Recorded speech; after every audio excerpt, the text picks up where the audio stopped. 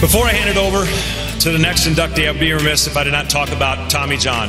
I've been given an opportunity as one of the only players, the only one right now, to be inducted in the Hall of Fame with Tommy John surgery. It's an epidemic. It's something that is affecting our game.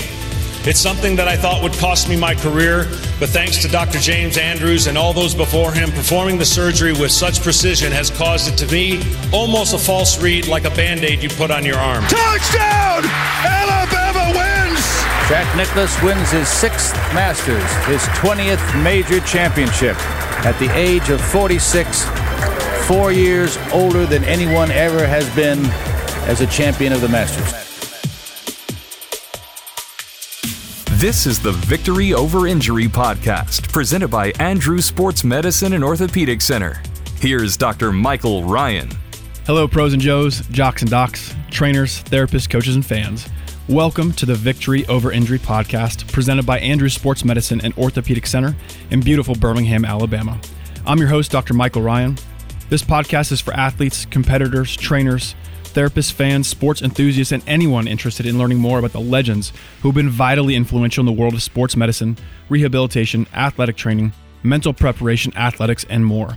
We are going to peel back the layers of sports injuries from multiple perspectives to gain a greater understanding of what actually goes on in the minds of athletes, trainers, physicians, surgeons, therapists, coaches, and more in the face of injury.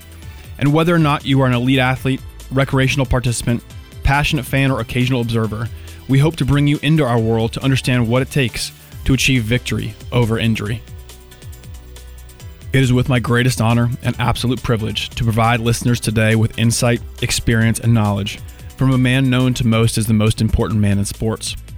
His accolades are too numerous to count, with an extensive history of founding practices, fellowships, research institutes, and sports programs, sitting on numerous boards, holding numerous academic appointments and honorary degrees, and the recipient of countless awards across all spectra of the sports and humanitarian world, in addition to authoring hundreds of peer-reviewed publications and books.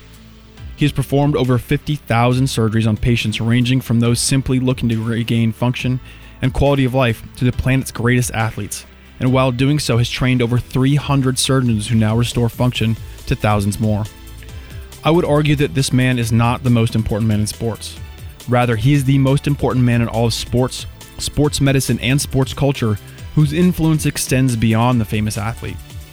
He is one of the most influential surgeons of our time and a pioneer in the realm of fixing the injured. He is an expert artisan on the stage of the theater known as the operating room, who has perfected the craft of caring for active people, and he consistently executes this art with precision and excellence.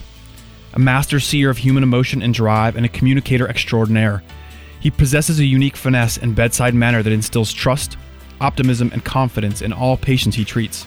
He is the quintessential team player and captain, valuing the opinion of all team members to achieve the ultimate goal of improving the well-being of the patient. He helped craft the world of sports medicine as we know it today, and is the epitome of the ultimate gifted, charismatic, skilled, and human surgeon. A living legend, an icon, a mentor, a godfather of sports medicine, and a humble orthopedic surgeon. Ladies and gentlemen, there is no better way to start this podcast. Without further ado and pleasure, Dr. James Andrews. Thank you, Dr. Ryan. I just preface what you just said by something my wife tells me almost daily, and a quote that my wife Janelle is famous for, and that's, if you're still talking about what you did yesterday, you're not doing much today. So maybe we should move on after that introduction. I think it's a great quote, and you're 100% right. I think it's a great way to approach things. I think, first of all, I probably owe you an apology, because I heard from one of the staff members upstairs that you went to look at your locker and there was a lock on it. And it confused you a little bit. It was actually my lock. And so staff member, one of our OR techs, Chad, told me that you looked around and you were wondering where your boots were. Fortunately, you found them, though. I will say, in my defense, Sarah Fisher was the one who told me to use that locker. You know, I hadn't used that locker but once in 10 years, and I've used my boots that one time, and my boots were laying right there where I left them, so I found everything. That's all I needed was my boots that I had right and left marked on the front of them so I could remember they're mine. That's great. Well, I'm fortunate it was okay, because she assured me that it wouldn't be a problem, but it's an honor. But anyway, thank you for being here. I'd like to start off just kind of getting a background. You were born in Homer, Louisiana, May 2nd, 1942, born James Reuben Andrews. And as I understand, Reuben was your father's name, is that correct? That was my father, Reuben Henry Andrews. And growing up as a kid, I understand that you were kind of an active kid, also had to do a lot of work with the family, did a lot of working at a dry cleaner, picked cotton. Give me a little bit of explanation and kind of insight into what you were like as a kid. Well, my wife kids me all the time about saying that I picked cotton, but I actually did. I was born in New Orleans at Touro Hospital when my father was at Camp Polk, which is an Army base in South Louisiana, getting ready to go overseas for World War II. And about the time that I was born, he was shipped out. So my mother and I and my sister, who was a couple of years older than I was, as a baby, we moved back up to North Louisiana, where my mother's father and mother lived on a farm, and they were big landowners up there. And so I grew up the first 3 or 4 years of my life living with them, with my father overseas. And in doing so, I continued to be a farm boy most of my young life. And I still appreciate all the things that I learned living on a farm, including, believe it or not, picking cotton. I'll tell you, I was always sort of aggressive to figure out how to get things done and maybe get out of some of the hardest part of different types of work. And so it didn't take me very long with dragging a big sack behind me picking cotton to learn how to drive the tractor. Learn that pretty quickly then. So I was able to advance pretty well up the ladder on the farm, and I learned a lot of lessons living in the country. That's great, I bet. And growing up, I understand that with your mother's parents, your grandfather became a big influence in your eventual sort of career trajectory. Is that correct? Yeah, my grandfather was a country gentleman. He was very smart, but having lived in the country when he was a kid in that same area, his family moved through Georgia on a covered wagon and settled that land in North Louisiana up in Claiborne Parish. So he never had the opportunity to go to school. The story is that he walked to school, which was 11 miles away when he was in the first grade, and that's all he went to. And from then on, he was back working on the farm and didn't have any real education. The fortunate thing was that my grandmother, believe it or not, went to college and had a degree as a teacher. And that was real unusual for anybody in her age group, particularly female, as you might expect, to have graduated from college. So my grandfather ran the farm and all the property, and my grandmother kept all the books. And my grandfather always wanted to be a doctor, and of course that was his ambition. Of course, he never was able to do that because he had no education. But he became the country doctor, and he developed salves and all different types of little medications, and people would have something wrong with them. He'd come to him, and he'd doctor them up as best he could as a non-physician. But I remember, I've been told this so many times, I would think that I remembered it, but he used to rock me on the front porch. And he planted the seed, which is so important when you're young for somebody to lead you in the right direction.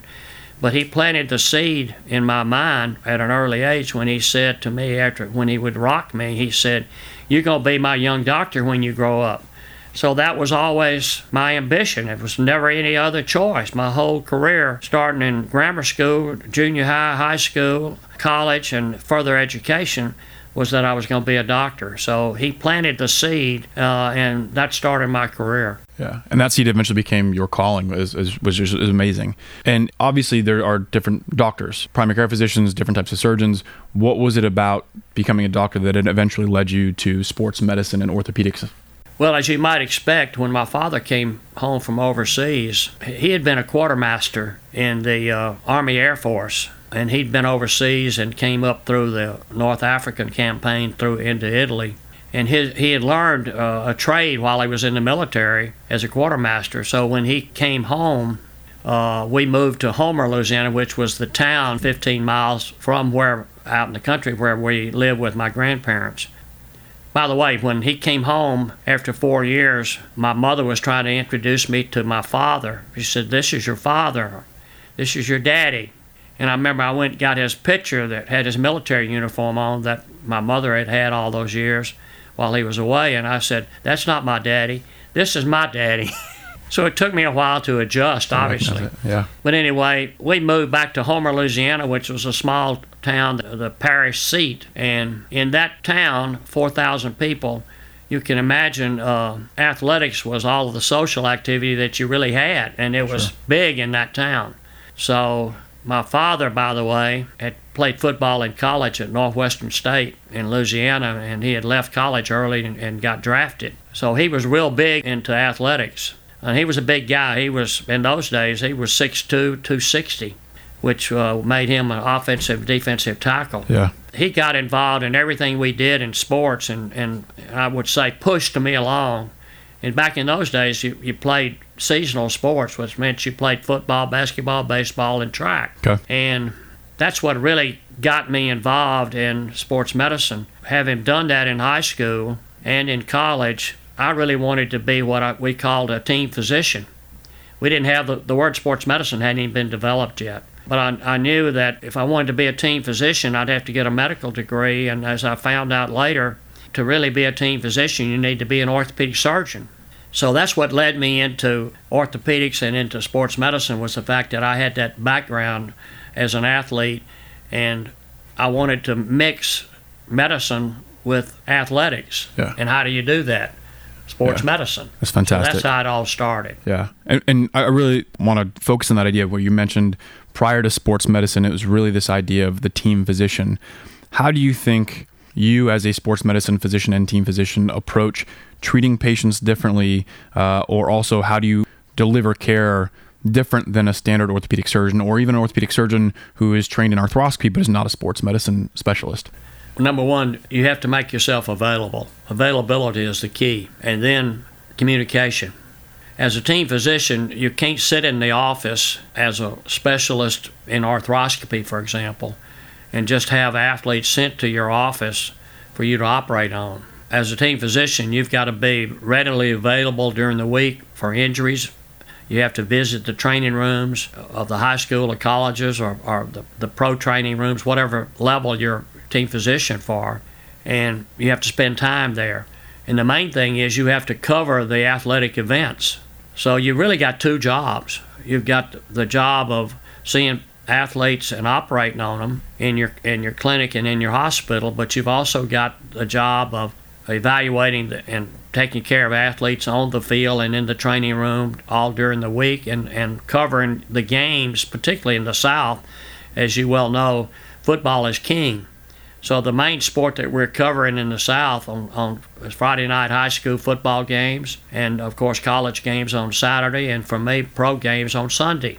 So it's a full-time job. You're not going to have any time as a team physician to play golf, for example. Your handicap's going to stay up around 20. So it's the passion and the love of sports that helps you stay that involved as a team physician. And believe me, it takes a lot of your time. Yeah. Well, and that's another thread I want to pull on a little bit. I've talked to some other people. Jimmy Ryder, who was one of your former athletic trainers you worked with quite a long time, who now works up with us in the operating rooms. But that relationship that he mentioned, that you have a very unique capacity to create these relationships with not only the trainers, the therapists, but the entire athletic staff. How did you identify that was such an important aspect of being a good team physician? Well, I realized a long time ago where my bread was buttered. And I've always had athletic trainers in the back of my mind to really have a relationship with them, because they're the front line of defense against athletic injuries. They're the ones right there on the firing line. And you have to have that relationship with them. And I've also always had a relationship with a top-notch sports physical therapist, because they're the ones that rehab them. Of course, the physical therapists and the athletic trainers work together. And as far as the athletic trainers are concerned, I've always considered the athletic trainer and myself as joined at the hip, for example.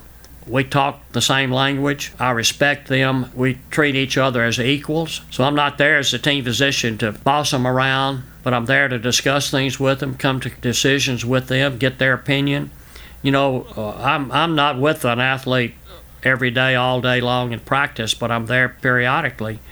But the athletic trainer is there full time, and he knows their personalities, and he knows how to communicate with them. So I listen to the athletic trainer. And then you've got the physical therapist that you've got to have, because a lot of times the rehabilitation of an athlete is more important than, for example, the surgical procedure that you might do on one. So as I said, I've always understood where my bread was buttered, And having been an athlete, by the way, it gives you a little bit of an edge on what I call the lingo. And every sport has its own lingo. And if you can't understand that lingo, for example, the way baseball players talk, you really can't get out on their level and understand what's wrong with them. So you got to know the lingo, and you got to know of the ins and outs of each of the different sports that you're actually involved with. That allows you to get down to their level. Let me just say one other thing that's real important. We talk about communication and availability. When an athlete comes to see me, you might have all these accolades and your diplomas on the wall and all these different things after your name. And if you try to sit in there and talk to them about how smart you are and what all you've done and how great you are, you turn them off. And believe me, the only thing that they're really interested in is, do you have compassion for their injury? And are you going to work to get them well? Yeah. So if you don't show that, you're going to lose them. So the most important ingredient that you can deliver to any patient, whether they be an athlete or a non-athlete, is compassion for their problem. You got to be passionate about getting them well. And that's a real important comment. It's not how smart you are or how many degrees you've had or where you went to medical school or how many fellowships you did, but it's whether you really care for them. And that's the thing that you have to get when you're going to get inside with their mind and really become their doctor. Yeah, I think that's an incredible point and really speaks to what so many others have said about you in terms of being a master of not only just communication with patients and athletes, but also of that psychology. When did you initially learn that aspect? Because that's not an intuitive thing that you learn going through medical school. How did you learn that aspect, which then translates into this exceptional bedside manner? Nothing is unique to me or to you as an individual. The things that your philosophy and what we call your credo of taking care of patients is accumulation of what you've learned from all of your mentors. And with me, very little that I call my patient philosophy is actually from my own mind. It's what I learned from my various mentors. And I'll tell you, if you want to be successful, you have to give homage and tribute to your mentors. And if you wake up in the morning and you're brushing your teeth, for example, and you're looking in the mirror and all you see is yourself, you're not going to be very successful. What you should see in the mirror is images of all your mentors that have brought you along during your entire career. And you pay homage and you go back and think about them. So for me, I had three real important mentors in my career. First was my grandfather.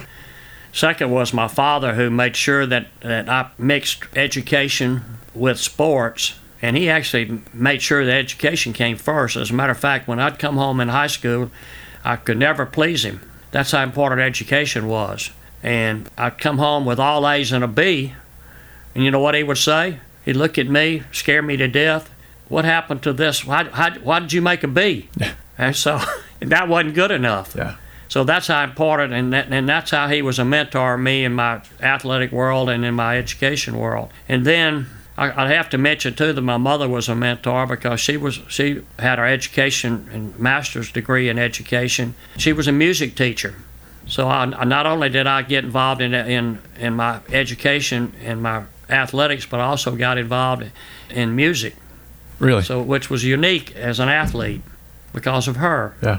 So once I got out of college and in orthopedics, the real mentor that I had that was like a father to me, my father, by the way, passed away when I was a sophomore at LSU, and he was 43 years old. Really? And he had lung cancer, and that was from smoking cigarettes in World War II, and he was hooked on them, and he had an early demise from lung cancer. So I lost my father. So I was lost myself for a while there because my father figure was gone. And as I got into my residency at Tulane, I hooked up with Dr. Jack Houston, who is well known in this part of the country and in the United States and around the world. He was one of the early fathers of sports medicine. And I got to spend the third year of my residency from Tulane orthopedics with him in Columbus, Georgia. He was the team physician for Auburn University and took care of most of the athletes from the colleges all around this part of the country, including the University of Alabama. So I spent that year with him, And that was probably the most important year of my development as an orthopedic surgeon and a team physician. Dr. Houston was unique because he was the first guy in the country to start covering high school football games on Friday night on the field with he and his staff, operating on high school kids on Saturday morning and covering a college on Saturday afternoon. Gotcha. And he was the epitome of availability and communication. So that was the main mentor that I had. And then, of course, when I finished my residency, I was able, with Dr. Houston's help, to go learn about upper extremity injuries in sports medicine from a Dr. Frank McHugh, who was the epitome of a team physician at the University of Virginia. And he took care of all the high schools in that whole area and several of the colleges along with the University of Virginia as their team physician. So I really learned from him how important it was to have a relationship with athletic trainers and physical therapists and coaches and athletes in general. And when I finished fellowship with him, my third mentor that was really unique was Professor Albert Triot, who was the king of sports medicine in Europe. Most of the professional athletes, all the soccer players, came to Lyon, France to him to have their surgery done. Dr. Houston was a friend of his, and Dr. Houston guided me over there, got me set up with him for a fellowship. So those three people in my career were real instrumental in everything I do as far as philosophy and taking care of athletes. That's Dr. Houston, Dr. McHugh, and Professor Triot. Yeah. I mean, those are three huge names. And do you think, obviously, Dr. Triot gave you a little bit more guidance with the knee surgery aspect of that, and all of those you think are really what helped craft you into not only the surgeon but the team physician you are today? There's no question about it. It put me years and years ahead of where I would have been on my own. And again, my mentors was the key to everything that I've done. And then you, after that, ended up working at the Houston Clinic. Is that correct? You took a job with Dr. When Houston? I finished with Professor Triot, I went back to Columbus, Georgia, and that was 1973 in January. And I worked with Dr. Houston and continued to learn under him for 13 years. And after he retired, I wound up moving to Birmingham and started the Andrews Sports Medicine system that you're enjoying right now here in Birmingham, Alabama. And with that, I think what I come to understand is that Dr. Houston's main focus was a little bit more knees. And did that guide you to do a little bit more shoulder and elbow at that time? Well, knee was king. Yeah. Football was king. Yeah. Knee was king. Dr. Houston was basically a knee surgeon, but he did everything. He did spine. He did. Oh wow! Back in those days, as a team physician, you did everything that came along. His main interest was the knee, and it was football. So that sort of left me there trying to figure out what do I do with all these baseball players. Yeah. And I hate to say this, but in Columbus, Georgia, we had a little bitty clinic and just a few examining rooms and a small little clinic building.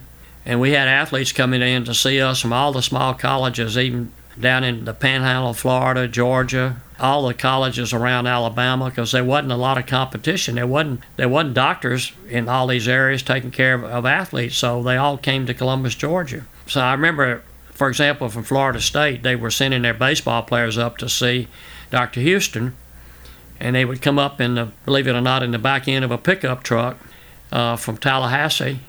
And Dr. Houston would tell me he'd put them all in a cast room, all in one big room. And he would tell me, go back there and find out what's wrong with that bunch of goofy baseball players. Because he wasn't interested in that. Yeah. Of course, they all had shoulder and elbow problems, not knee problems, basically. Right. So he threw me into the briar patch back in those days. So I finally decided if I'm going to have to take care of the upper extremities in these, and it was also golfers. Okay. That was the other group. He didn't think golf was a sport. Of course it is, and as you well know. And so I said, if I'm going to have to take care of these baseball players, I got to learn something about them. Because all I did in high school, I played baseball, but I didn't play baseball in college. Yeah. I set about trying to figure out what's wrong with your shoulder, because we didn't know much at all about the shoulder back in those days. Yeah. And the elbow hadn't even come along yet. But that's how I got started in the baseball sports medicine career, out of default. Yeah, just kind of got thrown to the wolves, essentially. And that was, I assume, the first time you started covering not only local high schools, but you started, I think, at Florida State, Troy State, West Al. Is that when you started getting into the team coverage, team physician scene as well? Yeah, Dr. Houston was a team physician at Auburn. And, of course, that was always my desire to be involved with Auburn University and Alabama both. which were the big schools. But as a young surgeon, young sports medicine doctor, you have to wait your turn. You have to crawl, walk, run. So I finally figured out, and I'd go to the games that usually played at 1 o'clock at Auburn with Dr. Houston, and then I figured out there's a whole bunch of other schools, including Troy, North Alabama, Livingston, which is West Alabama now, North Alabama, and 8 or 9 other schools, small schools that didn't have any coverage. And I finally figured out in my own mind, well, they've got the same number of athletes playing and getting hurt as Auburn does. So I would leave Auburn at the halftime and go travel to all these other schools and see the smaller schools. Yeah. And all of a sudden, I had more athletes coming in to see me from all the little schools than Dr. Houston did from one big school. Yeah. And as you well know, here in Alabama, we still take care of those small schools. Yeah, all the time. I think we cover, 8 or 9 colleges from Birmingham, from Andrews Sports Medicine on Saturday. Yeah. And, of course, we cover both Auburn and Alabama. So we finally put it all together and took over everything in this part of the country, basically. Yeah. By the way, one of the other schools that we covered back in those days was Tuskegee. Yeah. Tuskegee didn't have anybody. They had nobody doing physicals. Yeah. And we not only took care of Tuskegee, but the interesting story is we took care of Grambling University over in Louisiana. Really? I thought it was important to cover and give some medical care to the predominantly black colleges that were playing big-time athletics and big-time football. And they were not receiving the care that probably needed. And they needed. had no care. I'll tell you that story later about Grambling. Yeah. That's fascinating. It really kind of set up where we are today, like you said, and I personally want to be thankful. I know that the rest of the partners here are. You also had the privilege of seeing the transition of what we consider sports medicine today, where most of the surgery was done open, to nowadays where most of it's done arthroscopically. What was that transition? What was that like seeing that? Well, it didn't come easy for me because Dr. Houston didn't believe in the arthroscope. Okay. That's one thing he was not open-minded about when it came to the knee. He was afraid that the average orthopedic surgeon would start putting the arthroscope in every knee that came along because it was easy to do and they can maybe figure out what was wrong with the arthroscope, and they didn't really know the indications or anything about how to examine the knee, so he was against it. And I recognized that was like middle 1970s. I realized that was the new revelation coming in sports medicine, and I was still awfully young, but I knew all the anatomy of the knee and the examination of the knee and the knee from inside out, outside in, from doing open surgeries like we did. So I got involved with the group in North America helping to develop the early arthroscopy, and most of the early arthroscopy, of course, was to the knee. So I got involved early with it because I was able to go to talk at the meetings and give the anatomy and this, that, and the other. And I was still a young orthopedic surgeon. The problem was Dr. Houston didn't want me doing it. So we were both working at the medical center in Columbus, Georgia, in the hospital that he'd been working at for years. HCA had built us the so-called doctor's hospital right down the street, and it was all open surgery. Okay. So I started doing a few little scopes, and he didn't really like it. So I had to take my fellow, who we had a fellowship program by then, and the fellow was working with me. We had to move over to St. Francis, the Catholic hospital. We built over there, they built an arthroscopy suite with 2 operating rooms for me, and that's where we did arthroscopy. And we did it across town where he didn't really know about it. Just kind of had to hide it from him a little bit. So that's how I really got started in arthroscopy. There's a lot of stories related to that too. We get into later. Yeah, well, it's a fascinating time because it really transitioned a revolution. I did arthroscopy by default, I guess. Another way to look at it. So they got into the baseball players and the arthroscopy kind of by default. That's amazing. By the way, arthroscopy became the greatest revelation in sports medicine in the last 50 years, as you well know. Yeah, that's probably been the biggest change to how we treat athletes. So with that, what was the transition or impetus for you moving from Columbus, Georgia to Birmingham? Well, Dr. Houston, as I said, was a father to me, but Dr. Houston never really wanted to give up any leadership, and I could never determine from talking to him what my future would be, other than, we say once a fella, always a fella. Yeah. Well, that's sort of the way it was. And as my career grew, Dr. Houston was proud of me, and he appreciated all the stuff I was doing, but I was an aggressive young doctor, too. And all of a sudden, patients that he expected to come see him were maybe coming to see me, and that created some friction. Then I started having different medical healthcare companies trying to contact me about moving to Atlanta, moving to Nashville, moving to Birmingham, and start my own center. And as it turned out, as Dr. Houston got ready to retire, I knew it was going to be somewhat of a mess because there had been no clear-cut decisions made about who was going to be the leaders of the Houston Clinic. And you were going to have nothing but a bunch of doctors fussing with each other. So I saw an opportunity to move to Nashville, Tennessee. I was on the board of HCA, who had built our Houston Sports Medicine Hospital at that time in Columbus, Georgia, which was the second hospital they actually built for us. By the way, when they built that hospital, we built the Houston Clinic out there on the outskirts of Columbus, Georgia. And they based it on what Dr. Houston and I both did with the number of patients we had. And I met with the people from HCA, that's the Hospital Corporation of America, who had built us the doctor's hospital. And they wanted to know if I would move from St. Francis and join back up with Dr. Houston and brought our patients together, they would build us the first real sports medicine hospital in the country devoted to sports. And so I met with them secretly at a restaurant and said, yeah, that'd be great. That'll get us back together. And at that point, arthroscopy had its foothold. Yeah. And so they built the Houston Sports Medicine Hospital, and we built the Houston Orthopedic Clinic, which was right out in the country at that point, north of Columbus, Georgia. Having done that, I was on the board of HCA, which was a privately held company at that point out of Nashville, and I was on their board of directors. They started, as things worked along, we became successful at the Houston Sports Medicine Hospital. They wanted me to come to Nashville, and they were going to build me an Andrews Sports Medicine Hospital in Nashville. So I went up and met with them, and right across the street from their headquarters, they had a tract of land, and they had a little small hospital that I would have to work in for a couple of years while they built something. But it'd take 2 years, which would be a long time for me up there without the proper facilities. And then my wife got involved, Janelle. She was worried about moving to Nashville because of the distance from her family, and her family all lived in Phoenix City, Alabama. Okay. She's real close to her family. And so she took a map, and she drew a circle around Columbus, Georgia, about a 200-mile radius. She said, you can move anywhere but not out of this circle. So I could drive back and forth to see my family. That included Atlanta, by the way, but it included Birmingham.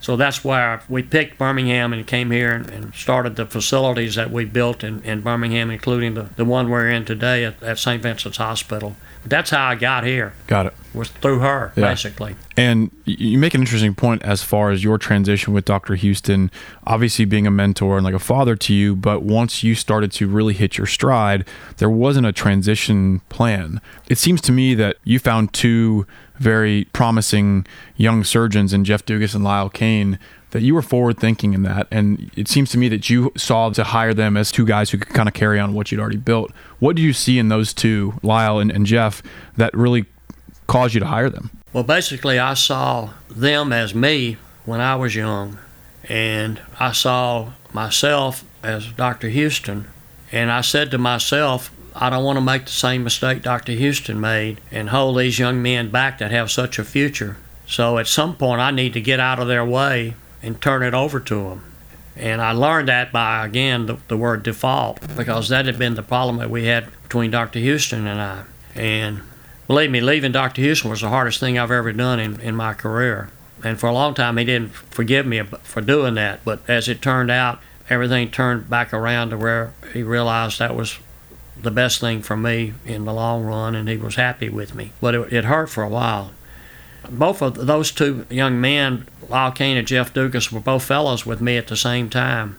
I can't remember what year that they finished. You remember? It was 2000. So that's been 20 years ago now. Yeah. I kept both of them here with me out of their fellowship at the same time. That tells you how good they were. Yeah. And I knew that they had the talent to be the epitome of a sports medicine physician, both from a clinical standpoint and a surgical standpoint, and they had the personalities to carry on if something happened to me and to take the lead and the leadership to run this place.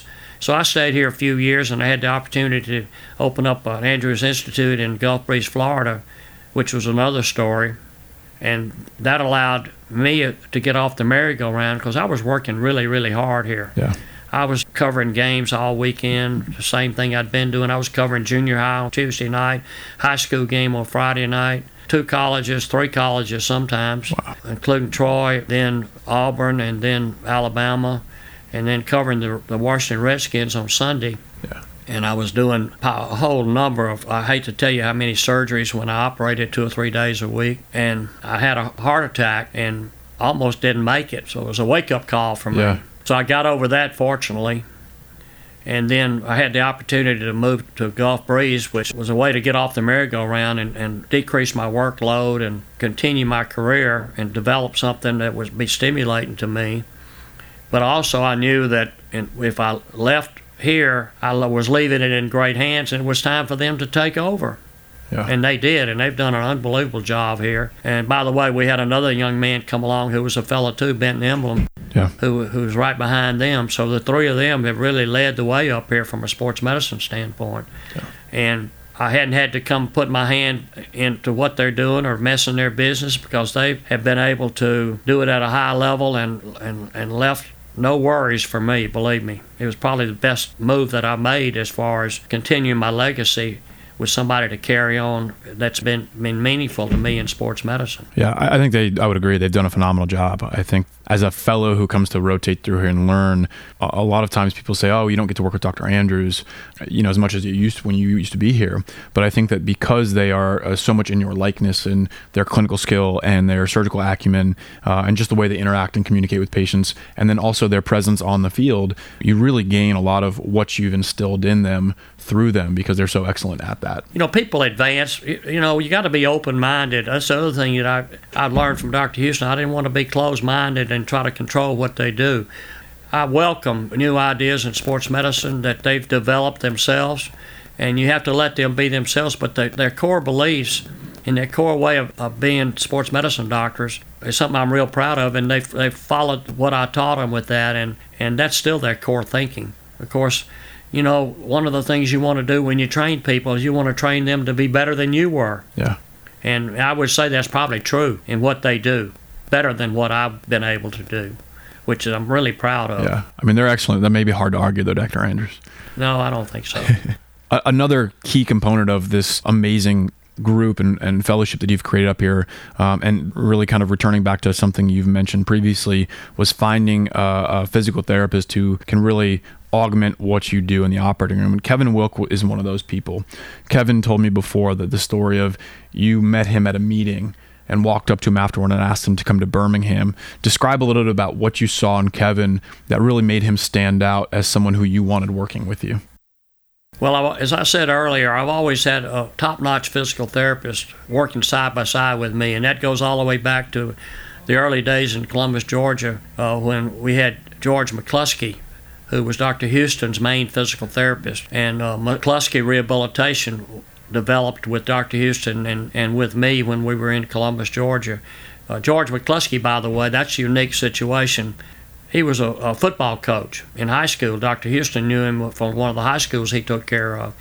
And he noticed that Mr. McCluskey had a real keen interest in the kids that got hurt on the high school football team. And he sort of acted as their athletic trainer, because a lot of schools back in those days didn't have trainers. The coach would have to work as an athletic trainer. So he saw that interest that George McCluskey had, and he actually sent George McCluskey and paid his way to go to physical therapy school. Really? So George McCluskey became his main therapist. And then when I was at University of Virginia, I ran into a young physical therapist that was there training named Tab Blackburn. And I recognized that same talent in Tab Blackburn, and I got Tab to move to Columbus, Georgia, and he went to work for George McCluskey, and he was my main physical therapist that worked with me and did a bunch of research work as a physical therapist with me and research papers while I was in Columbus, Georgia. Then when I moved to Birmingham, I had to find somebody else that would be my sidekick as a physical therapist, and I was at a meeting and I heard Kevin lecture, and I knew how smart he was. Not only was he a clinical therapist, but he was also somebody that could deliver a presentation, and I said, man, this guy's unbelievable. So I talked him into moving to Birmingham, and he became my main physical therapist. And when I say my, it's not mine. He doesn't belong to me. We're joined at the hip, and we work together. It drives me crazy when people talk about, that's my athletic trainer, that's my therapist, that's my PA. They don't belong to you. Yeah. We use that word, but that's not really how you look at it. Yeah. We work together. So Kevin's been here ever since, and you know the reputation that he's developed. Absolutely. I tell people that Kevin is the most well-known sports physical therapist in the world. Yeah. No question. Oh, no question. Athletes come here. I remember when I was here, I often said that certain athletes, big-time athletes, came to see me so they could see Kevin. And that's true. Yeah. Well, I think they're still coming up here to this day, even, non-surgically or surgically, they've had the surgery perform somewhere else. I mean, they moved to Birmingham. Yeah. One, for example, was Drew Brees when we did his shoulder that everybody's familiar with. Drew stayed in and moved here, lived here like 4 months, working out with Kevin every day. Yeah. That's probably the only reason. Wasn't his surgery, wasn't me that operated on him, but it was the therapy that Kevin gave him that made him successful again. And you know how successful Drew's been, by the way. And let's touch on Drew Brees since you bring it up. What was it about Drew Brees that allowed him to take such a devastating injury? Again, credit to you and your team for fixing him, but even if you fix it perfectly, like you said, the outcomes are not always guaranteed. What was it about Drew Brees that allowed him to get back to being one of the best quarterbacks in the NFL history? I can answer that question by one sentence. Drew Brees is one of the most competitive persons and athlete that I've ever operated on. Wow. And it's all about motivation. Okay. He was motivated from the recovery room on, and I knew how important he was from just talking to him when he got hurt, that this guy is really special. By the way, just to tell you how special he was, it wasn't just me operating on him. We talked about Lyle Kane and Jeff Dugas earlier, but they were in practice with me at that point, and I had both of them, all three of us scrubbed in doing his surgery, and so we could get it done precisely and accurately and quick. The three of us actually did his surgery. It's amazing. That was my team. Yeah. Best team you could put together. Best team you could put together for sure. With respect to Drew Brees, even after he was fixed, he completed a rehab, he had a difficult time being picked up by a team. Miami passed on him. What was it that the communication that your team had with the New Orleans Saints that really put some faith in them to bring him on the team? Well, to answer that question, you got to go deeper than that. Okay. I'd operated on Drew Brees with a terrible shoulder injury. And I'd operated on another big-time quarterback that had a dislocated knee with professional.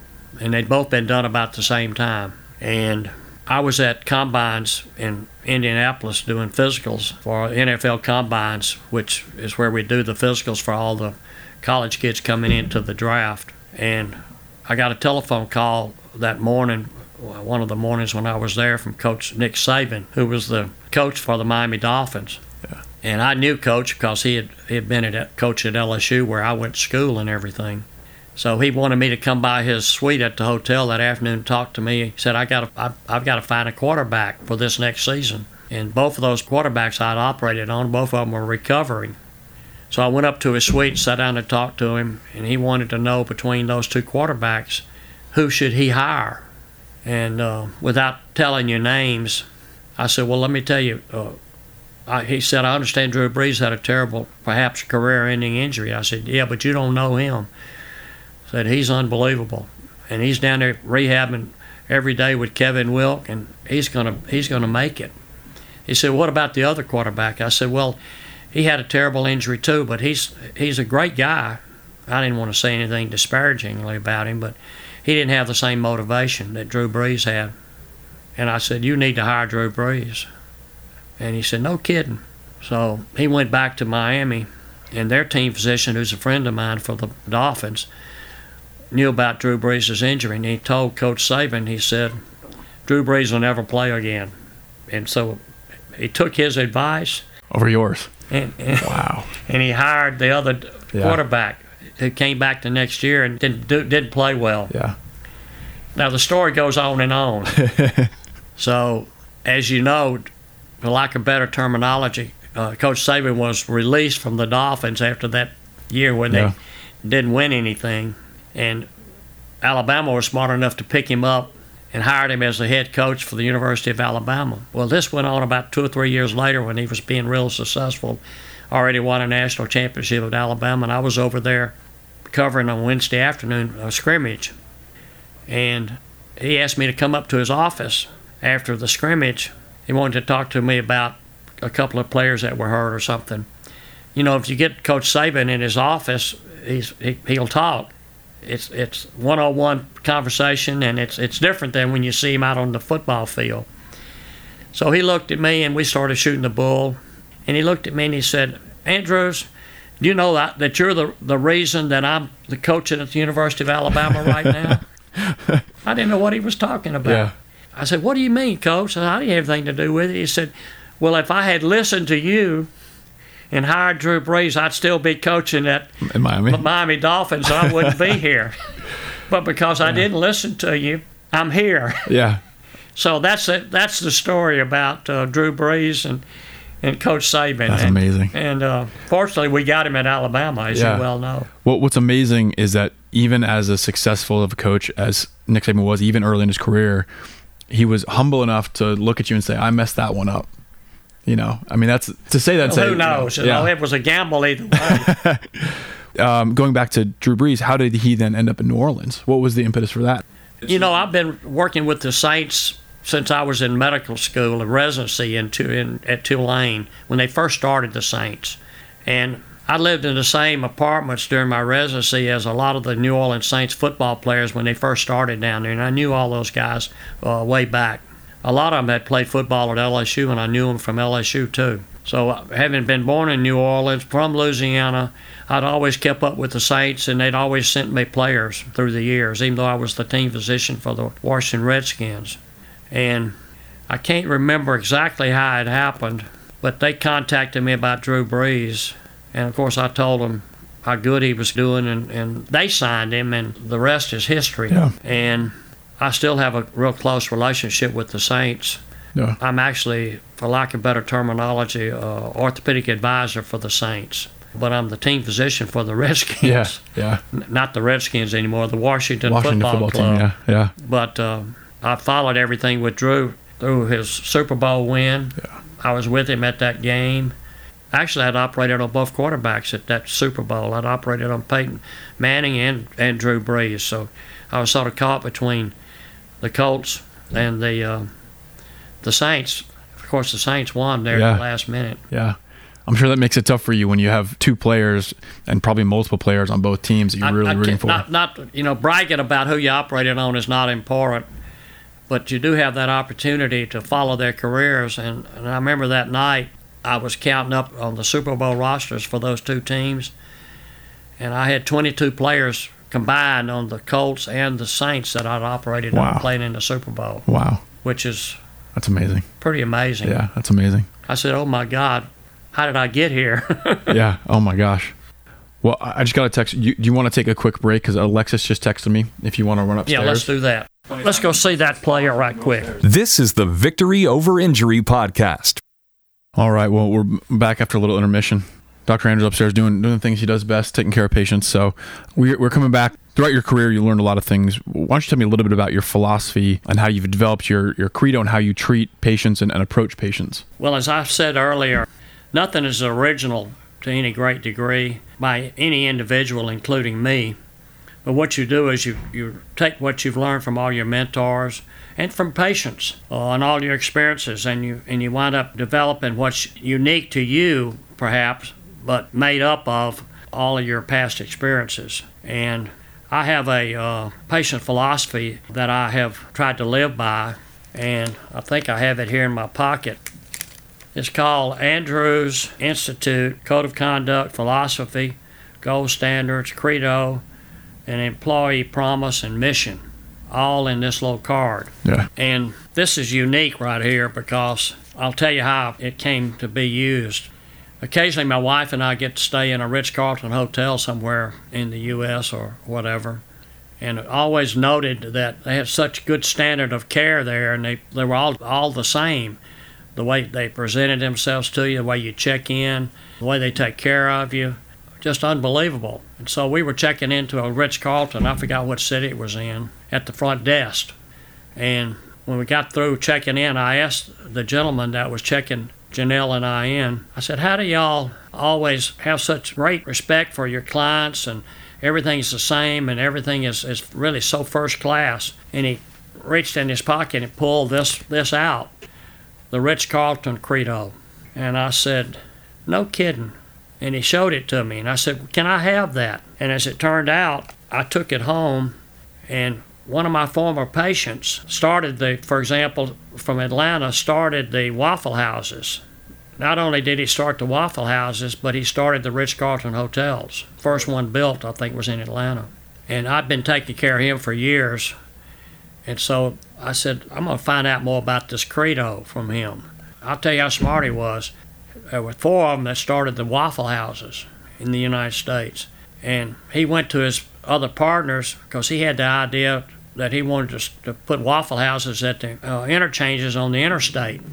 And they said, oh no, his partner said, oh no, that won't ever work. And so he said, well, y'all give me the rights to them and I'll do them myself. And you know, the rest is history. Oh yeah. And he then started the Ritz-Carlton hotels. Wow. But I took his card like this and I plagiarized it. Okay. And I turned it into, instead of what you'd use for a hotel, and I kept some of the wordage. So this just tells you that what you do and it's never just unique to you. It's always your experiences of other people that you put together and you change it a little bit. But for example, I have in here my patient philosophy on one page. And that's unique too, because one of my former fellows, it's going back probably 20 years ago, 25, maybe 30 years ago, sent me a plaque after he finished his fellowship with me.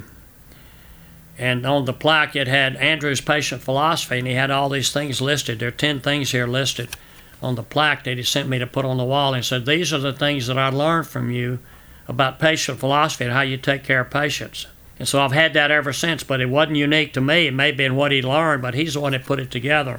And I'll read you what it says. Patient philosophy. The patient is always right. What does that mean?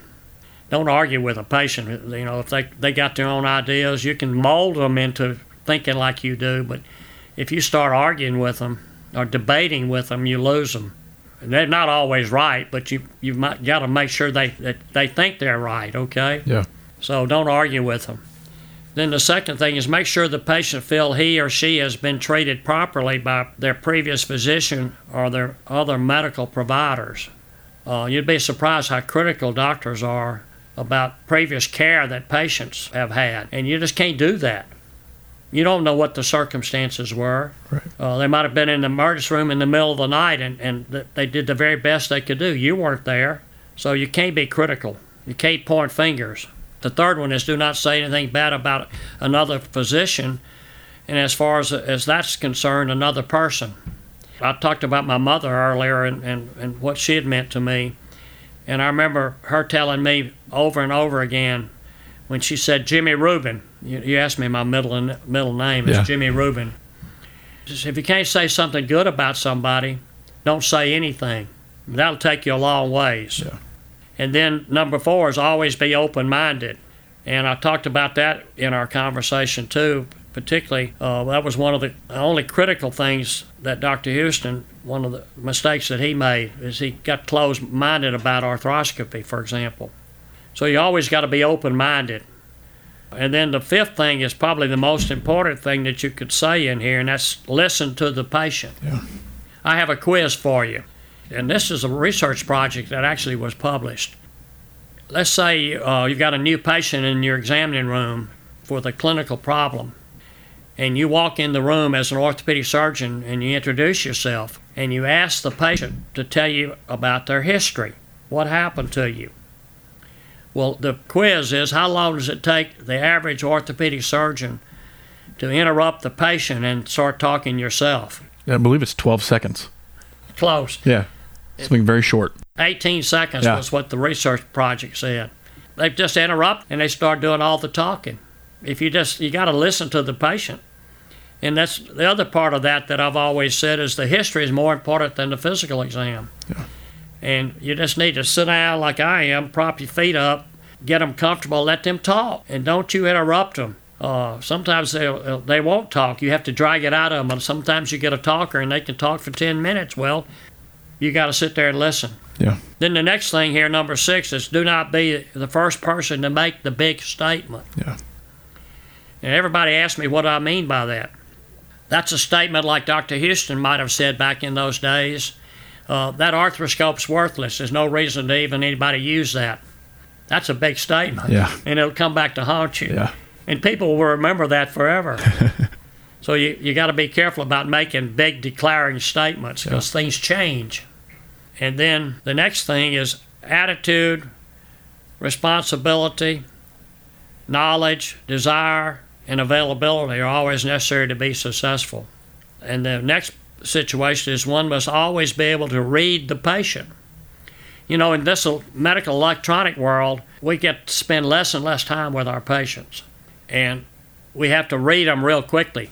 Reading them means you got to figure out their personalities. You got to figure out their motive, how motivated they are. You got to figure out what they do for a living. Let's say you got a young kid sitting there, 14 years old. You got to figure out what his parents do. They may both be orthopedic surgeons.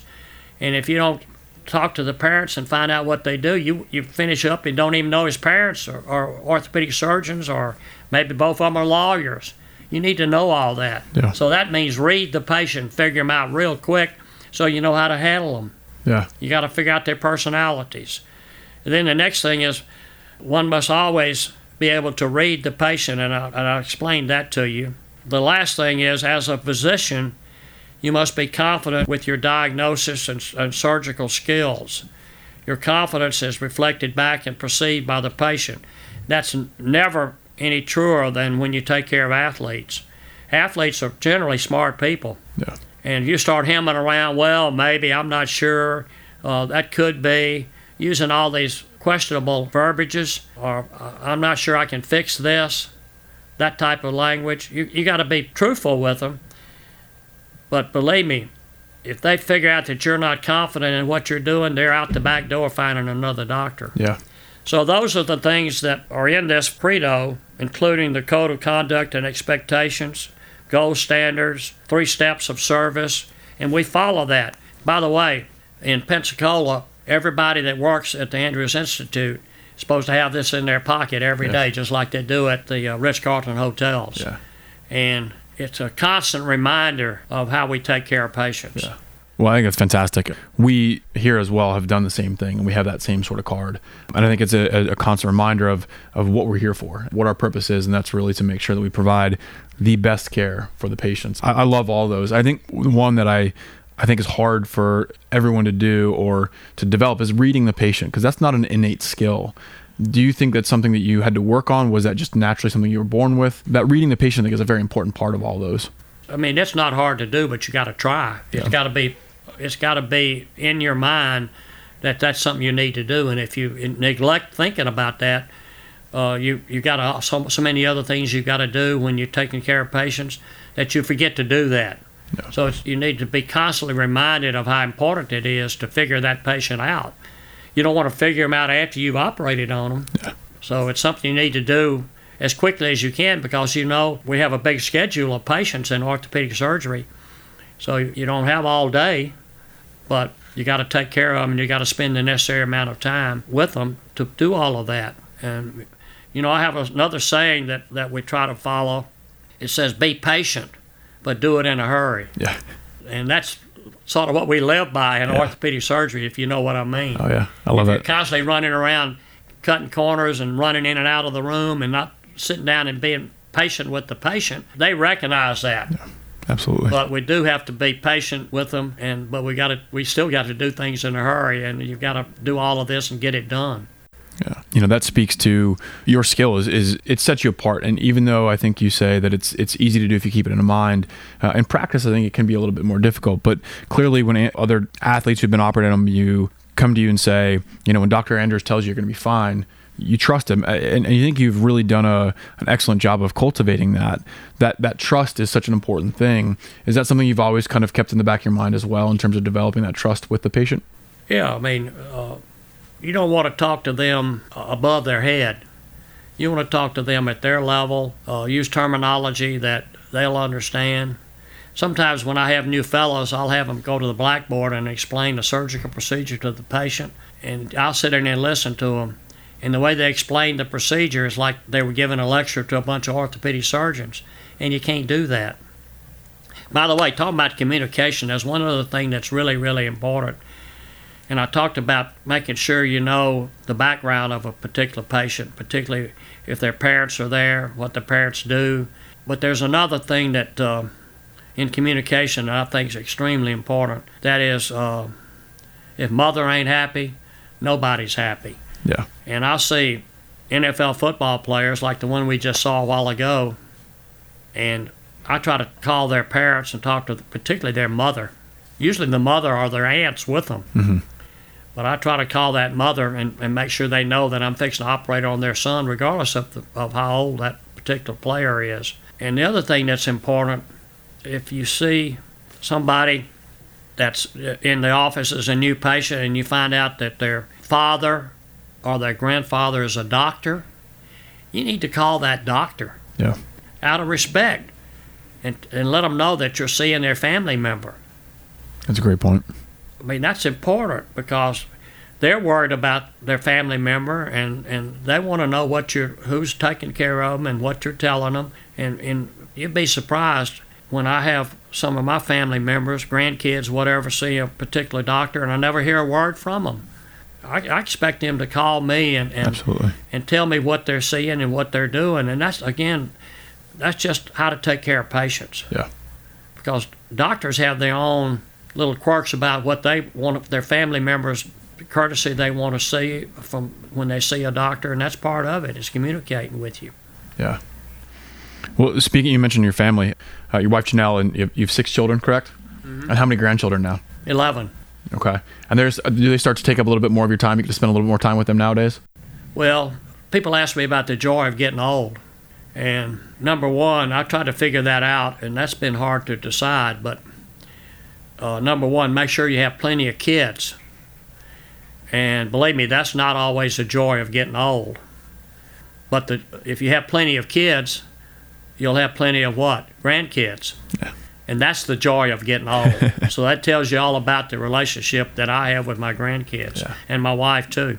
That's the real joy of getting old, is being able to have a relationship with your grandkids. Yeah, that's amazing. With that too, in terms of your own personal life, you mentioned previously that you had a major heart attack. We're fortunate to be here and ended up having a quadruple bypass. How did that change or affect your approach to daily life, and what did you change or what did you not change? Well, I think at that point in my career, I was overworked and was overeating, drank too much champagne. I gained up to 195 pounds, and so it got my attention about I'm not bulletproof. Yeah. And it made me pay attention to my own health. But up until that point, I was blowing and going, and I really, in retrospect, I thought I was bulletproof, and it got my attention. So since then, I've kept my weight at 169, 170, and I hadn't gained any weight. I've tried to stay active with some exercise, and I hadn't had any type of alcohol since that heart attack. No wine, no nothing. Really? Gave it up completely? Wow. Which is important. It made me realize that I wanted to have a longevity in my life. By the way, that brings up another question. Here's another quiz for you. Who wants to be 80 years old? I think we all do. Everybody that's 79. There you go. Right? Absolutely. Want to make it to the next year. So I finally realized that, because I almost didn't make it. Yeah. But how old was I when I had that heart attack? I can't remember now. 62 or something like that. Yeah. Your longevity is real important. Yeah. Your longevity and then your legacy. Yeah. Afterwards. That's the two things that I'm striving for right now. Yeah. Well, I think you're doing an excellent job. I do understand that one of the things you didn't want to give up was chili dogs. You're a big fan of hot dogs. Is that right? When I do that, I say, don't tell my wife. But, when I cover football games on the weekend, I call them hot dog weekends. Hey. Because that's all there is to eat. Yeah, you got to be your cheat day. Now we don't even have hot dogs because of the virus. The hot dog stands are shut down. So I go all day on Saturday, for example, and don't get anything to eat anymore. Same thing with the Redskins on Sunday. Yeah. that's where hot dog weekends come in. You know, everybody's got to cheat a little bit. Absolutely. You got to have that one little vice. Mm-hmm. One of the other couple hot topics that I know you've been influential in, but also talked a lot about and have extensive experiences, is one, return to play, and also youth injuries. You've been instrumental in really trying to craft some regulations, some guidelines for youth sports, yet still we see a ton of injuries with this. If you had to give 2-3 pieces of advice to parents, coaches, and players of this young age, what are the 3 things that you would say we really need to focus on to reduce injuries in young athletes? Well, in year 2000 here in Birmingham, through our American Sports Medicine Institute, we started tracking youth sports injuries because I started seeing, I had 5 examining rooms to see new patients on Monday morning, and I really very rarely ever saw junior high or high school kids with what I called adult sports medicine injuries, like a Tommy John's injury, for example. And then all of a sudden on Monday morning, I'd start off in the first room, and there'd be a kid 14 years old, and I'd go to the second room, the third room, the fourth room, the fifth room, all full of kids, adolescents, at young ages with adult injuries in sports. And I said to myself, my goodness, what's going on? So we started tracking them through our American Sports Medicine Institute to try to figure out what was the incidence and why was it happening. And since year 2000, we've seen at least a 10-fold increase in youth sports injuries across the board in different sports. One of the big ones has been baseball, youth baseball, for example. So that really got my attention. And I realized that in orthopedic surgery, we'd spent most of our time, most of our clinical time, and our research time in putting Humpty Dumpty back together again. And we spent very little time in what was most important, and that was prevention. So we started trying to get involved in prevention, particularly in youth sports. These kids don't know better. They don't know what's really happened to them. And the parents don't have a clue. The grandparents are a little bit more knowledgeable than the parents, but the grandparents have been around the horn, so we rely on grandparents to help take care of their grandkids more than the parents. But anyway, we started researching what we could do through ASMI, and one of the things we did was we started working in youth baseball. I was on the board of the Little League International for 12 years, and I used my influence on that board to introduce what we call the pitch count to Little League youth baseball and softball to control the workload that these young players were involved in to try to prevent injuries. And the main thing we could do immediately was develop a pitch count for at certain ages, the number of pitches they could throw in a ball game, and then it'd have to be shut down. And that did work. But we got involved in all of the different sports, and when I was president of the American Orthopedic Society of Sports Medicine, which is our main sports medicine society, I was president of that in, I think, 2010. And I used my influence as president to get everybody thinking that we needed to do more about prevention in sports in general, but particularly youth sports. So we started what we call the STOP program. And STOP's an acronym for Sports Trauma and Overuse Prevention in Youth Sports. And that's an education program at the grassroots levels for parents, grandparents, coaches, athletes. We use all of the orthopedic surgeons in sports medicine across the country to have programs on Saturday afternoon educating the public and the parents and trying to develop an action plan to prevent injuries. And that's been successful. To be perfectly honest with you, though, from my standpoint, I still say we hadn't really made a dent in it. We're still seeing way too many injuries. Not only have the injuries increased, but the number of kids participating in sports has increased dramatically. Now, the percentage of kids in junior high participating in sports is astronomically increased. So the injuries has also increased. But we're still working on trying to educate the public. We've just recently started what we call the Coach Safely Act here in the state of Alabama. We got that passed in 2018, which is a state law that all youth coaches, volunteer coaches or paid coaches coaching 14-year-old kids and younger have to be accredited in sports medicine before they can coach. You know, most of these youth coaches are dads, and they have no idea about first aid, recognition of sports injuries, and they have no idea about the liability they're putting themselves through, much less the poor care for recognition for their kids. So they have to take a test to coach. That's great. That test, by the way, has been put together by the foundation here, the ASMI, and also our foundation in Pensacola, the Andrews Research and Education Foundation. So it's a multi-modular test they take on the internet free. And if they don't take it and pass it, they can't coach by state law.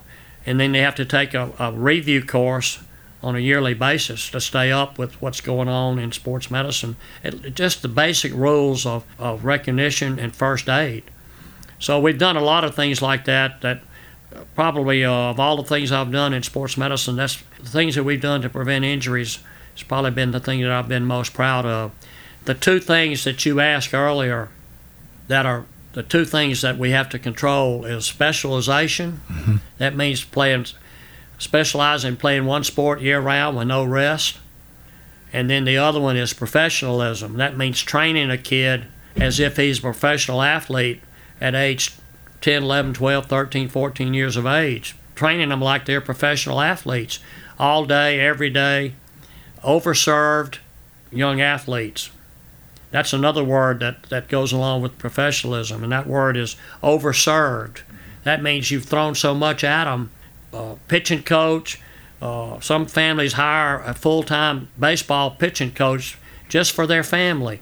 That's how fanatical they are. And what you're doing with that is you're overserving that young athlete to where he finally, too much. Yeah.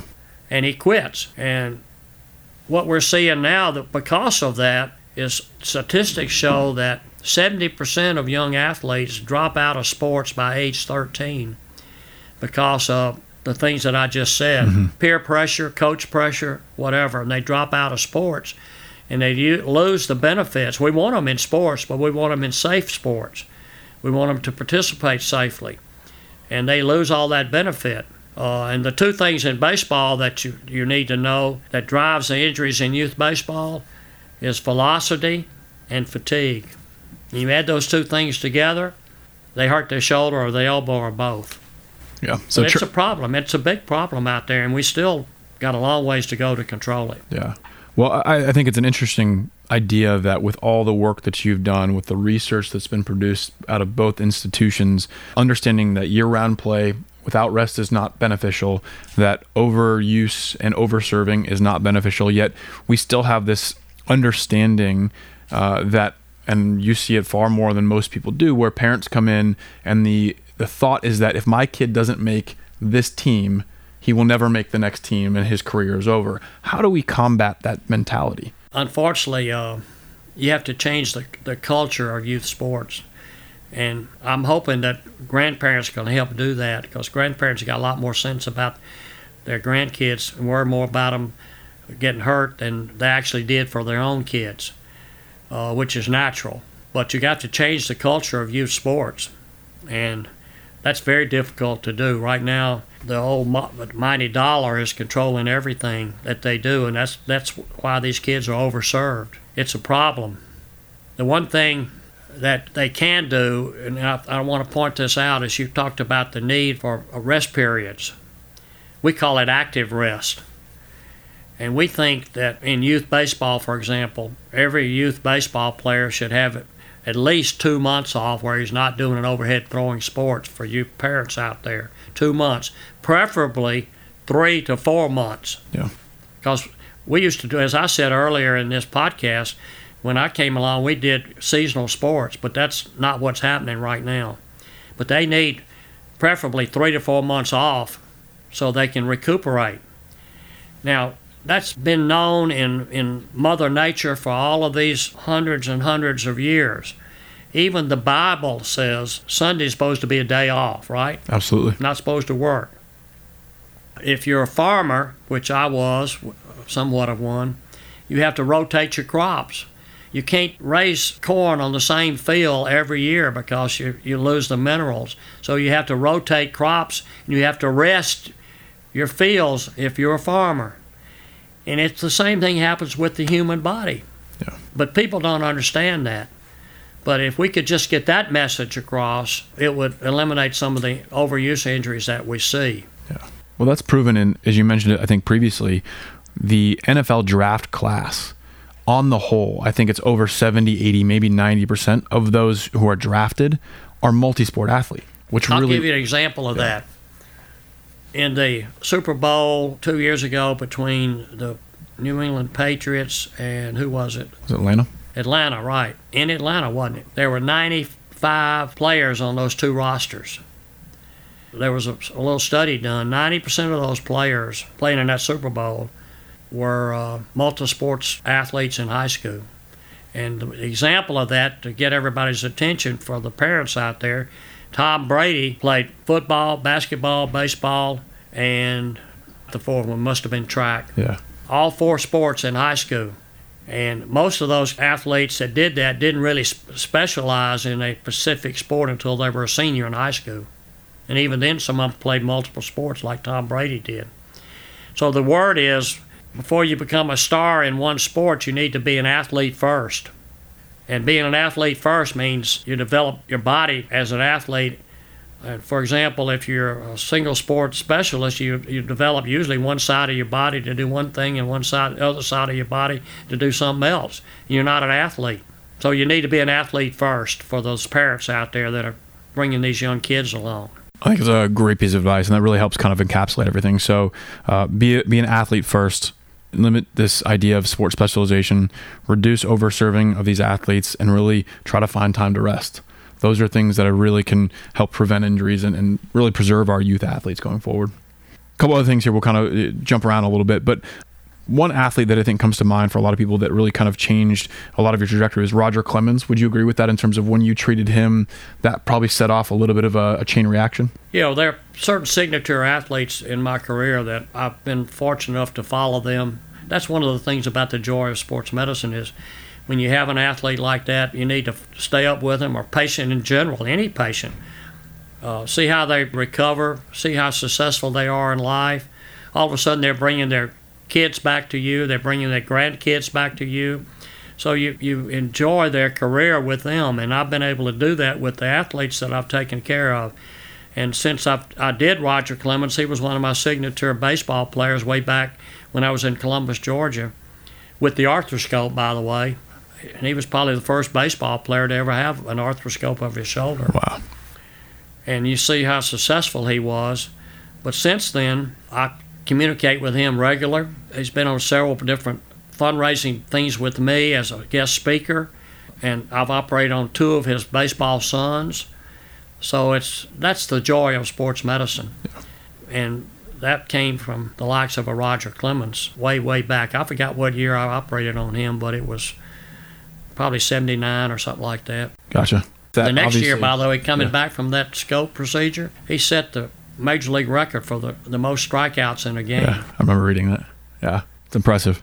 The one thing I think is a really interesting contrast is that if you take someone like a Roger Clemens or countless number of athletes that you've operated on who their success story is lauded and very visible, that doesn't happen 100% of the time. There are some athletes just don't get back to the ability they want to. What would you consider one of your biggest failures throughout your career, either with a patient care or something else? Because I think failures are important to learn from. What would you say that you've learned from in terms of one of your failures? Well, I can tell you the way I look at that is the only results you ever really remember are your bad ones. And I wake up on Monday morning after getting refreshed from the weekend, getting a good night's sleep, and I wake up early with a fresh mind. And all of a sudden, I'm laying in bed trying to figure out what I got to do, and the thing that I'm thinking about with my mind all cleared up are some of the patients that I've got out there that aren't doing that well. It's what I call my memory list. And I'll go to the office and I'll start calling them, checking on them. So they're the ones that pop into my mind early on Monday morning. And let me tell you about bad results. Everybody's got bad results. And as a physician, the mistake that we make is that when you have a bad result, you try to distance yourself from it. Well, he's seeing another doctor, and my surgery didn't work, and we won't call and communicate with him. And that's a mistake. You need to show them that you care about them, And you need to pay more attention to the ones that aren't doing well than you are the ones that are doing great. But for human nature, as a physician, is to back away and not communicate. And when you do that, the patient says, well, he doesn't care about me. And then you create a problem. So you have to fight against that, because that's a normal reaction as a doctor to do that. And you have to make yourself go call them. You'd be surprised. You'd think they're mad at you or something, and you call them up on the phone and ask them how they're doing. Hope so. I understand you had surgery. You operated on by a very good doctor. How are you getting along? I hope everything works this time. Stay in touch with me. I'm interested in you're getting well. If there's anything I can do for you, and you'd be surprised how that relationship is bonded at that point, even though it's been a failure for you as far as getting them taken care of them. So remember, the only results you really remember are your bad ones. Yeah.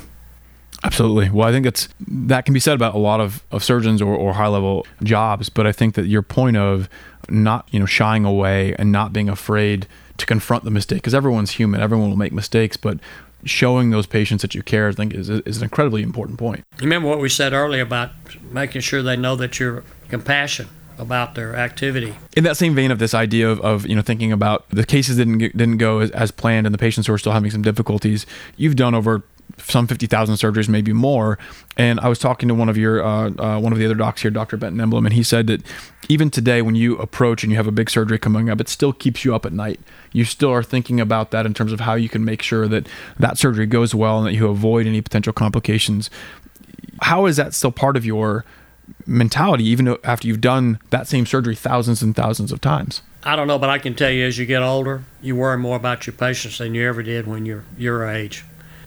I remember in days when I would have multiple surgeries. I went through them. Hope they all did well. But nowadays, when I've got surgeries to do, I usually wake up about 4 o'clock in the morning and I'm sitting there. Have I got everything organized? What about that patient? What did I forget this on him? Did I call his trainer? Did I call his therapist? Did I call his coach? Did I do this? Have I got all the tests I need? How am I going to really approach his problem? And so as you get older, and not only just with me, but the peers in my age group that are still working, we all say the same thing.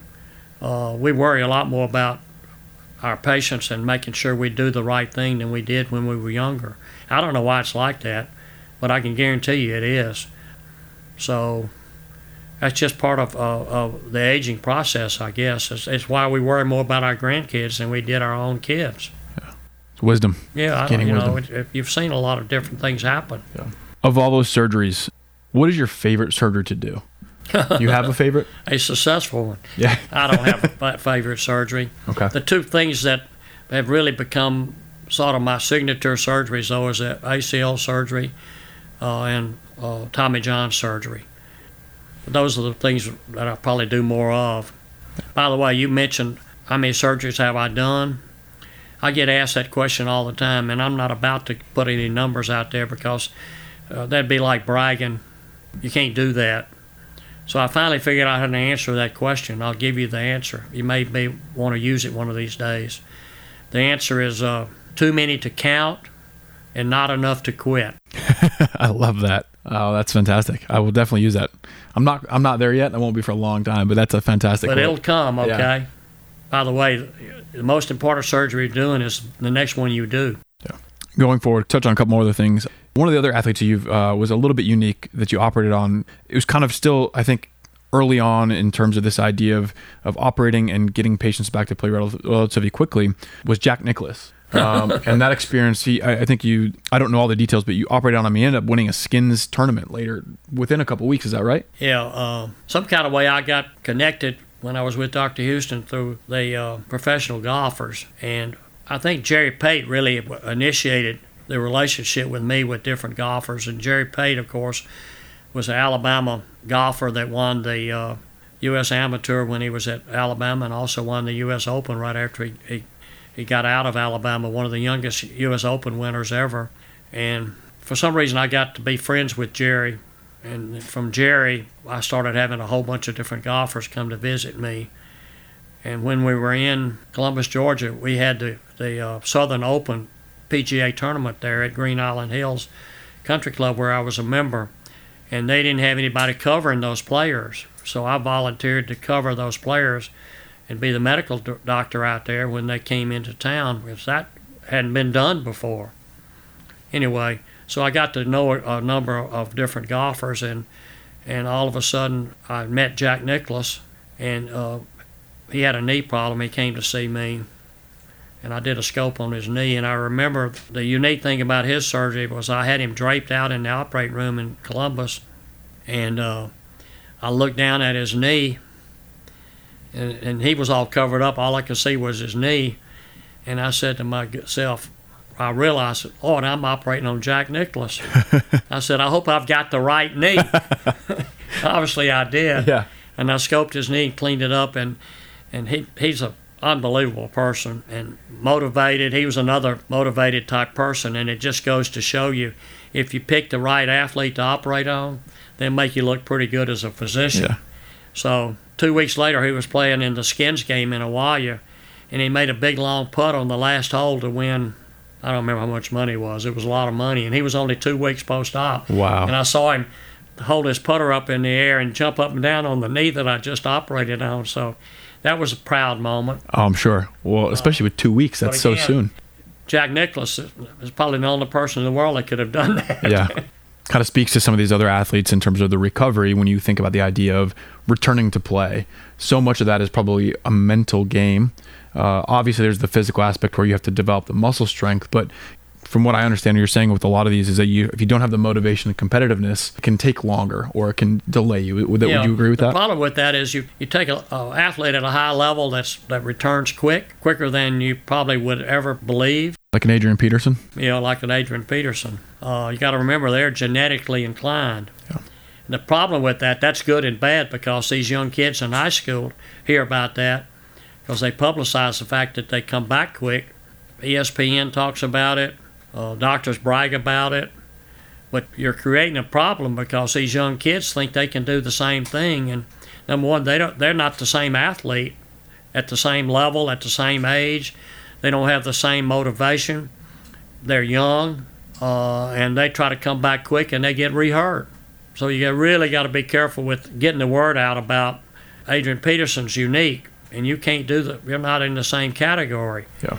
Young athletes, by the way, try to come back early. There's a significant re-injury rate in those kids. They have to realize their professional athlete has nothing to do all day long with the very best of medical care, the very best of physical therapy, the very best of athletic training, and full-time, that's all they do. Whereas a young athlete may see a therapist once a week, 3 times a week. He's got to go to school, and he doesn't have the same type of care that's available to a professional athlete, besides the fact that they're young and more vulnerable to injury, and you got to really be careful with making sure they don't come back too early. Yeah. So the standard of 6 months after an ACL is I think that's ludicrous. Yeah. Let me tell you, for those families out there, statistics, peer review articles will tell you that if you got a young soccer player, female in high school, and tries to come back, and that's what they do, they try to come back and play soccer at 6 months, there's about a 30% incidence that they'll re-tear the graft and the knee you operated on, or they'll tear the ACL in the other knee. 30% incidence. Yeah, that's incredibly high. At 6 months. Yeah. For every month they come back shy of 9 months, there's a 10% increase incidence of getting re-hurt. So if you add that up at 6 months, there's a 30% chance. So you don't advertise over the internet that you can operate on an ACL with a kid in high school and they'll be ready to play in 6 months. And that's a public relations advertisement that a lot of doctors are doing, and it's just not right. All right. So it's producing a problem. Yeah. I know what I'm talking about because I'm making a living off of redoing ACLs that come back early in high school. Yeah. Problem. Which is way too bad. We briefly mentioned before, talking about one of the revolutionary aspects of sports medicine was the arthroscope. Where do you think the next revolution from our career in sports medicine is coming from? There's only one answer to that, and that's the biologics. And that's stem cell therapy, for lack of better terminology. That's all coming. And by the way, we're at the tip of the iceberg with what we know about the biologics at this point. And I know here at the Andrews Sports Medicine, y'all are working real hard on trying to figure out how, when, how much, where, what, related to the biologics should you be doing, particularly in sports. And in sports, that's where it's being learned. And then it'll flow over into all aspects of orthopedic surgery. But we're only at the tip of the iceberg. In Pensacola, we've got a stem cell research lab where we're doing research on it. And we still don't know exactly when, how, what, how often, which one, and does it really work.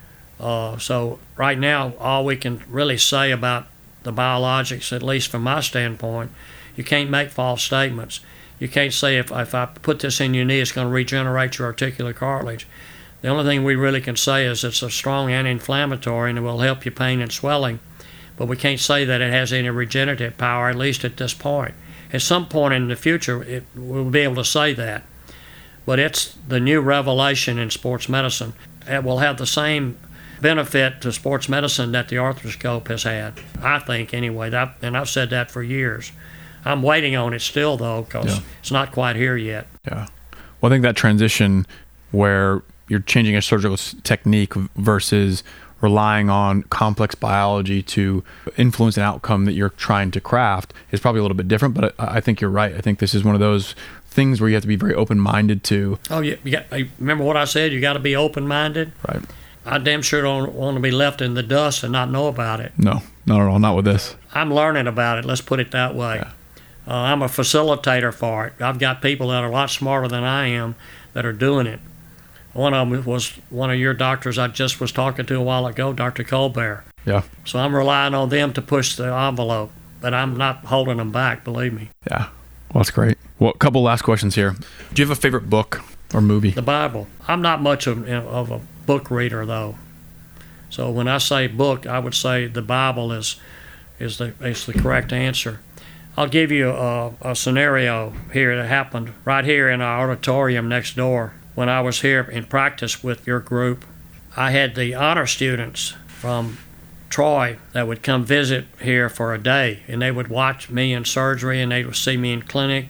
Then toward the end of the afternoon, I was over in the auditorium over here, and there were about 30 of them. They were the honor students, and the president of Troy University came with them, and they would always bring one of their professors with them too. And there were about 30 kids that were honor students at Troy. Toward the end of the day, they would always go to the auditorium and I'd have question and answers and give them a little talk about motivation or something. And the professor that came with them that day was an English teacher. And so I was telling them about success and this, that, and the other. And she leaned over, sitting beside me, and whispered in my ear, said, "Tell them how important it is to read books." I looked at her and I said, "She wants me to tell y'all how important it is to read books. I don't know about that. I've written some books I haven't read." So that blew her mind. Oh, yeah. I'm sure she would love that. Oh, Lord. That's amazing. Yeah. She didn't know what to say. Then I had to make up. I said, "Well, reading is really..." But I told her, I said, "I've written some books I haven't read." That's amazing. But when I have a book, I usually take the book and I read the back 2 pages and then I get a synopsis. Yeah. And that's it for That's me. amazing. Hey, that works. That's amazing. But that's one of those things. Don't do as I do. Do as I say do, okay? Yeah. Did you ever, as a kid, pretend to be a certain athlete? I think for me, I grew up in Colorado. I grew up watching John Elway, so I'd play in my front yard pretending I was John Elway. Was there an athlete that you pretended to be? Well, I grew up on the farm, and then when I moved to Homer, Louisiana, we lived on the outskirts of town, and behind my home was nothing but woods, creeks, briars, bamboo poles, and I pretended to be Tarzan. Really? And that's a whole nother story. Tarzan was played in the movies as Tarzan was Don Bragg. Okay. And Don Bragg held the world record in the pole vault at 15 feet 7.5 inches.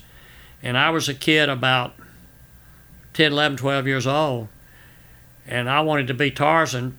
So being Tarzan meant I wanted to be a pole vaulter. And I cut down bamboo poles. We didn't have any big ones like this, so I had little ones, but I was a little kid then, about this big around, and I started pole vaulting in the backyard. Wow. That's how I started pole vaulting and became my college sport. And as I got older, I'd have to put 2 of those bamboo poles taped together because they wouldn't be strong enough. That's amazing. But I wanted to be Tarzan and Don Bragg. And when I got to high school, in the 8th grade, back in those days we didn't have junior high. In 8th grade you went to high school.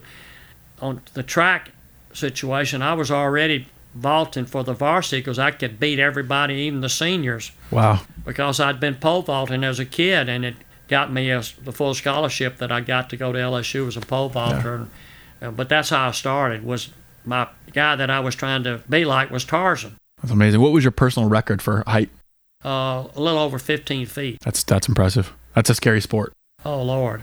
It's a great sport. Yeah. I still dream about breaking the world record, which I never did. But isn't the world record over 20 feet now? That's something insane. That's from a patient of mine who's from Lafayette, Louisiana. And wow. He broke the world record in the indoor when he had the close to the world record as a senior in high school. Then he was a freshman at LSU, wow, where I was, and he broke the world record indoor. And recently he just broke the world record outdoor at 20 feet 2 inches.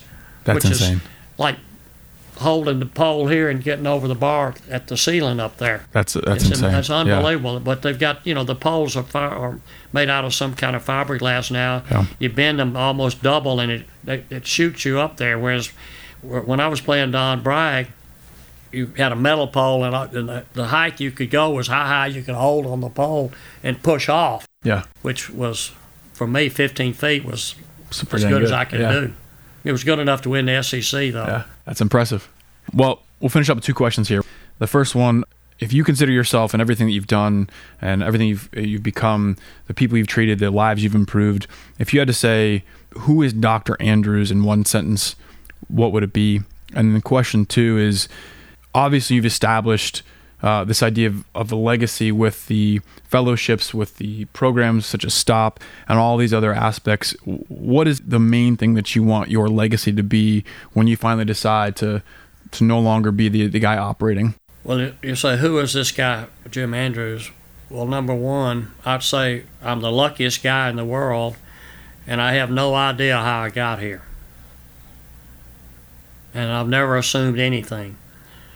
And the legacy that I'd like to leave is 2 things. The number of former fellows that I've trained and how successful that they are and will be, and where they are in the sports medicine world around the country will be what I'm most proud of. And then secondarily, I want to be known as somebody that really cared not only for his patients, but he cared for prevention of injuries, particularly in the youth sports. So if I can accomplish that at the twilight of my career, then I'll be ready to hand it over, and hopefully I pick the right people, and I know I have to carry that legacy on. And here at the Andrews Sports Medicine in Birmingham, I know that legacy is going to be carried on as it is right now, and I'm not worried one iota about it. I don't have to do anything. I don't have to touch it. I don't have to mold it. It's already there, and it will. I'll be very proud of everything that y'all are doing here. That's an excellent way to end. As we conclude today, here Dr. Andrews is actually poised to walk upstairs and do what he does better than anyone else: lay steel to skin and fix the injured. Most people here are happy to find a job that puts food on the table. Some are graced with actually enjoying that endeavor, and few of us are fortunate enough to be born into a calling we love, one we wake up eager to pursue. And then here we have Dr. James Andrews at 78, fulfilling his purpose and simultaneously restoring purpose directly and indirectly to thousands of lives better than anyone else has done it before. So Dr. Andrews, I cannot thank you enough for all the time you spent today. It's been a pleasure and an absolute honor. Thank you. Well, I'm impressed with your knowledge. When you first asked me to do this, I said, oh gosh, I've got too much to do. And I got to thinking about your future and all the things that I've been impressed that you're doing. I said, I can't tell that young man I can't do this.